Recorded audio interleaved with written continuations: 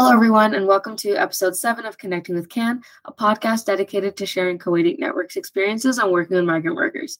I'm your host, Sahaj Raisi, and on today's podcast, we have Jeff and Mary, and we'll be talking about capacity building, the importance of legal policies. So, Mary, I know you've talked in a previous episode before, but could you please introduce yourself? Hi, I'm Mary Russo. I've been working with CAN since May 2022. It's been an amazing experience. I've loved it every step of the way. I'm the senior legal coordinator at CAN, so I do a lot of different legal things for them, as well as different research project things and any other tasks I might have the opportunity to participate in. And I'm very excited to be a part of this podcast. Great. Thank you so much, Mary.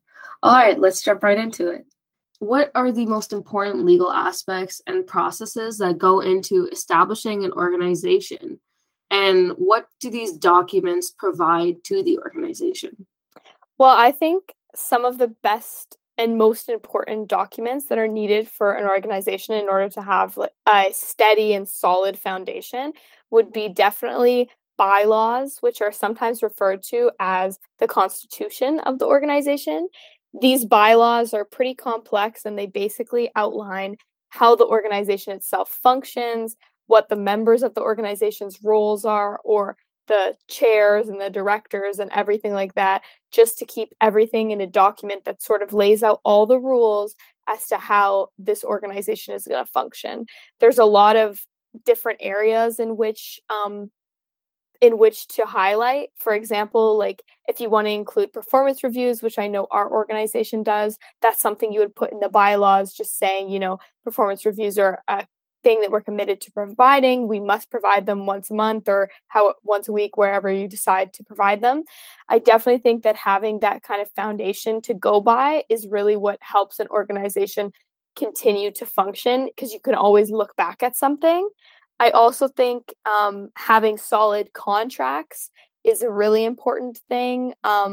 Definitely a big part of capacity building and the legal aspect, because you need to have solid employment contracts that outline what is expected of employees, as well as things that can protect employers and employees themselves. For example, having like an NDA contract is really important when you're working with vulnerable people, such as CAN does.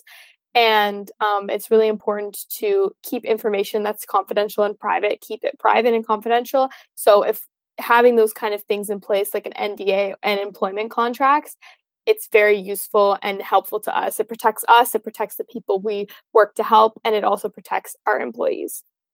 Yeah, exactly as Mary said, it's like an important part of the foundation. I think one of the challenges of working in an informal grassroots organization when it starts is there's no real rules. It's just a bunch of like-minded people coming together to support a cause. And I mean, as it moves forward and you have logistics, you have tens of thousands of dollars worth of donations to deal with, you have a lot of scheduling to do, and you need people to do specific tasks with specific roles. The more complicated and successful you become, the more difficult it is to do things if you don't have rules. And I think for us, setting up those, protective measures, NDAs, contracts for employees, a clear vision for the organization really creates that foundation that you mentioned to help us survive and to flourish. Without those foundations, it's just people. And people are important, but without an institutional, formal organization, it's very difficult long-term to, develop long-standing loyalties and relationships and build a central role within the communities you're working in. Yeah, I mean, these documents provide so much structure, and they go hand in hand with, human resources documents, sort of like an employee handbook of sort of that mindset. And then it provides like a clear outline of an employee's time with the organization and what, the board of directors or what each employee is expected to do or how they're expected to behave when they're employed within an organization. So yeah, like you both have mentioned, it provides a lot of structure and foundation to an organization, which is obviously necessary for capacity building. But also, when considering capacity building, how vital are these legal processes in terms of you talked about how they provide protection to employees. and that they evade legal issues. But what would an NGO be without them? How important are these documents?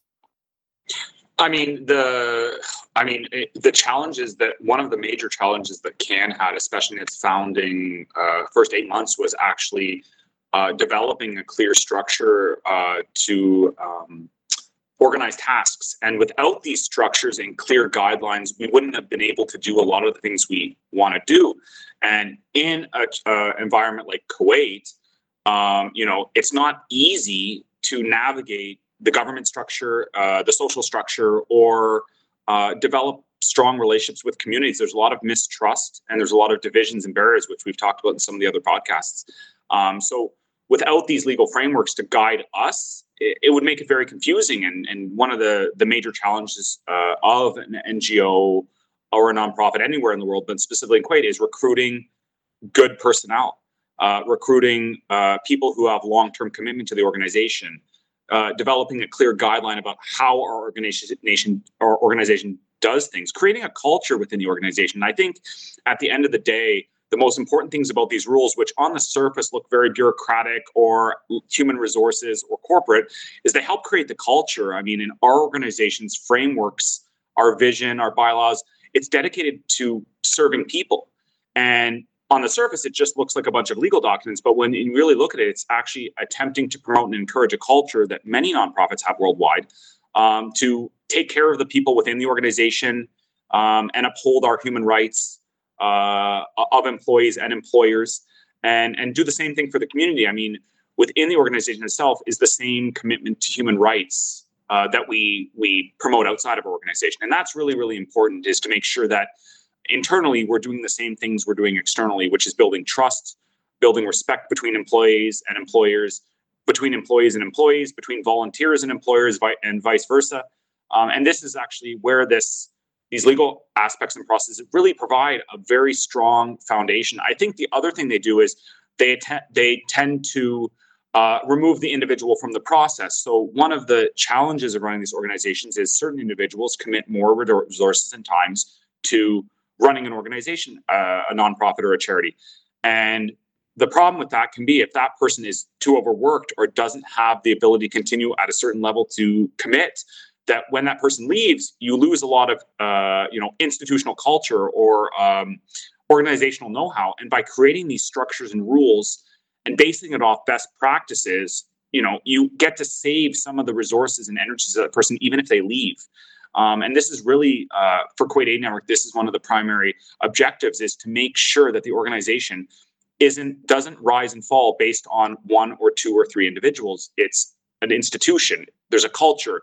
People can leave, people can come, but the culture remains the same. And that's what the legal frameworks actually do, is protect that culture.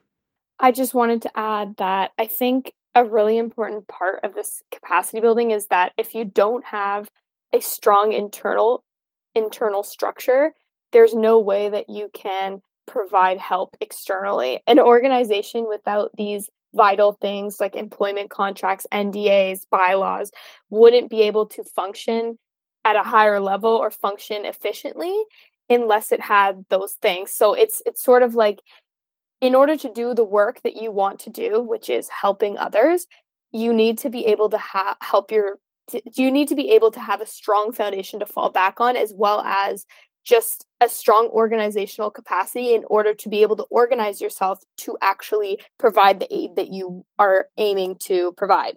So I think that that's a really important thing, because without these sort of structures in place, your internal structure would be weak, and therefore you would not be able to efficiently provide aid. And you might find yourself a lot of the time running around in circles trying to figure out small things that have to do with internal structure because you didn't have the foundation in place that you should have had. And that can take up time and take time away from what you want to be doing, which is actually going out and helping people. Yeah, for sure. I agree. Structure is very important. And Jeff, you just touched upon this, and I'd like to go into more detail. And obviously, Mary, you can chime in. I know that we've been recently incorporated in Canada. So what are the differences in legal processes of establishing and developing a not-for-profit in Kuwait versus establishing one in Canada? And how does capacity building and organization and foundation and structure? How do they differ between the two countries? I mean, in terms of the actual legal framework of a nonprofit in Canada and Kuwait, they're actually basically the same thing. It's a standard limited liability company with a series of shareholders. Because it's based as a nonprofit, you have restrictions on how you can use the money or distribute money for profit, which you can't. The standard structure of the nonprofit is the same. The differences in setting up the nonprofit is both timing, efficiency, and cost. So to set up a nonprofit in Canada takes less than 24 hours to actually set up. It costs very little to set up. It costs less than a couple $100 to do. It doesn't take very much to develop the bylaws or guidelines for the nonprofit. And the primary challenge of setting up a nonprofit in Canada is actually mostly related to taxes and how you claim taxes and how you pay employees, how you gain revenue, which is standard. But this is more of a bureaucratic issue after you start. In terms of the actual framework for the nonprofit in Canada or the structure of shareholders, it's very straightforward. And the Canadian government, the Ontario government, has a lot of resources to streamline the process and make it very easy. And it's quite simple to do. On the Kuwaiti side, it's a very different story. To set up a nonprofit in Kuwait, you have to actually know the business legal system. So the first obstacle is whether you understand Arabic language or not, because everything is in Arabic. So this is a huge impediment to understanding what's going on in terms of how to set up the nonprofit. The second major issue is that it's not, the information to set up a nonprofit is not readily available online. It is online if you know where to look, but it is not readily available for the general public. You have to do quite a lot of searching, or you need to know someone within the business community or government office that actually sets up the commercial process to set up a nonprofit. You have to know someone to actually set it up.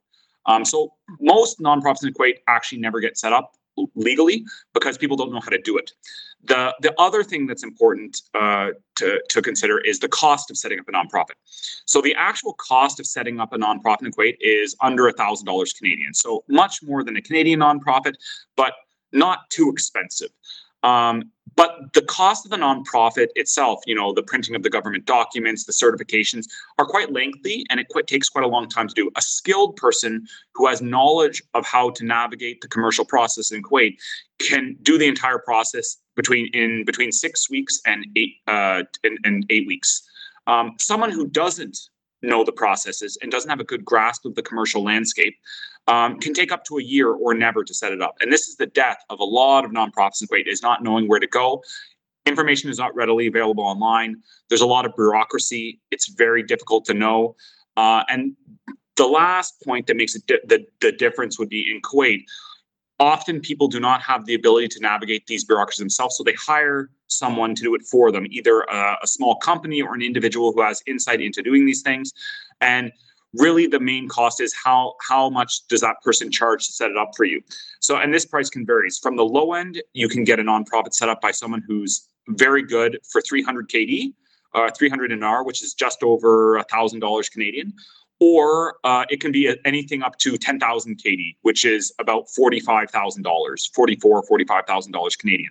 So you tend to have a huge swing in the cost of doing it. And because there's not a lot of information about the rules, a lot of nonprofits never become legal. They work in informal statuses. They do not actually know the legal rules. They put money and donations or revenue into their own personal bank accounts, which leads them open to legal ramifications if the government sees that they're improperly taking donations, which is a major issue here. I mean, in general, once you have a nonprofit set up in Kuwait, it runs very similar to a Canadian one in terms of paperwork and filing your finances. There is no taxes in Kuwait, so you're not required to file tax paperwork. You just have to submit your financial documents every year to the Ministry of Commerce and Industry in Kuwait. It's really the setup that's the challenge. And this is the death of most NGOs in Kuwait, is not knowing how to set it up or beginning the setup process and then getting stuck somewhere in between.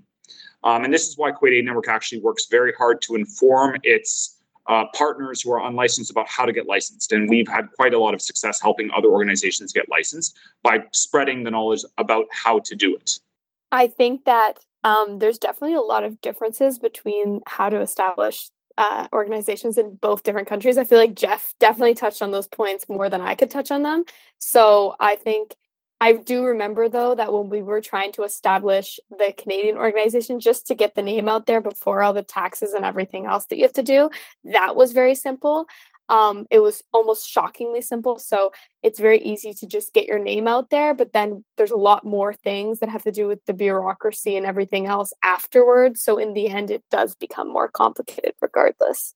Fantastic. Thank you so much, Jeff, for that very detailed answer. And last question that I'd just like to touch upon, and you touched upon a little bit, but I was hoping for some more detail. What are some legal challenges that may arise when helping others? And this would be both when, Jeff, you said that you help others set up their organizations, or just like legal challenges when helping migrant workers. And how does that limit, CAN's ability to administer the aid that is needed in Kuwait and in Canada? There are definitely some legal challenges that arise when you're helping other people. For example, a lot of the time, if you want to help them, you might not be in a position where you can help them and not sort of reveal their identity and put them in danger, if that makes sense. A lot of times when migrant workers try to speak out about treatment, their treatment by their employers and whatnot, they will get targeted by people, and you can't really... identity is a big issue here in terms of like you can't let people's identity be open to the public a lot of the time when they're speaking on things. So that can be a large issue, as well as like how that can cause issues with residency, and how some migrant workers may have issues with their own residency, and our hands are a bit tied when we try to help them because we don't control the government. We can't give people residency. We can only try to help them where we can and give them the best legal advice we can and the best steps to take forward from that point. But in some ways, there are some serious limits and challenges, and that makes our hands tied, which is sad because we wish we could help as many people as we could, but unfortunately, that's not always the case. Yeah, I completely agree. I mean, just to build off of what Mary was saying, I mean, the biggest legal challenge is just actually, frankly speaking, knowing what the clear legal framework is. And I mean, that's one of the challenges of being in this work, is knowing where the red lines are, knowing what is legal and what isn't legal, separating rumor from fact. We've been very, very lucky to have some pretty strong support from various lawyers in Kuwait, which have made our job extremely effective when it comes to what we know our rights are as an organization, what our members' rights are, what migrant workers' rights are, depending on whether there's a labor issue or a human rights issue or, a health issue or anything like this. I think the real challenge in general is just raising awareness about what rights the rights of people are. Kuwait has a very strong foundation of legal rights within its constitution, both for Kuwaiti citizens and residents or other foreigners living in Kuwait. And a lot of people don't know this, largely because of a lack of awareness or not knowing the Arabic language, how to read. But these things are actually quite enshrined in the system. And the labor law itself has very clear rulings on protecting the rights of workers. The issue is the implementation of those rights by the employer and the government setting accountability for them. I mean, one of the things that we really work on quite hard is educating migrant workers who've already been affected or, as they enter the country about what their rights are. Because if they know, they're much more likely to avoid any sort of violation against them by an employer in the time they stay in Kuwait. But I think really, the main issue, and it's in the name, is creating a network. I think one of the challenges in a small country like Kuwait is having a network of like-minded organizations that can help each other, who have similar beliefs about the framework of laws and how to implement them, a similar stance on human rights. And unfortunately, Kuwait does not have very many of those types of groups that are easy to collaborate with. And this relates, I think, a lot to a podcast I was in before about barriers to social and physical barriers to communities, and this is one of them. It's just that there's not that many organizations, and there's not that many organizations promoting human rights. And by that, I mean the definition of human rights that's set out by the United Nations in the Declaration of Human Rights, or that most signatories of the Universal Declaration of Human Rights have worldwide. Finding organizations that actually do have those, are committed to those goals and implement them are a handful in Kuwait. So I think building our own organization and helping to other organizations develop those frameworks is the mission, and it's a very challenging mission that will take many years, decades to commit to, and it takes a lot of planning, a lot of time, which is why, coming back to the original theme of this podcast is developing those legal foundations and frameworks and capacity so that we can continue, because the fight is a long fight and it's a hard fight. And it's a slow fight. It's not won with major legislative victories. It's won person by person. And that's why, we need these rules and frameworks it goes beyond the lifespan of a single member. Fantastic. Thank you so much for touching upon all of those great points. I'd like to thank you both for coming on today's podcast. Really appreciate it. And thank you all for listening to this episode of Connecting with CAN. We hope you're having a wonderful day, and we'll see you next week. Stay connected.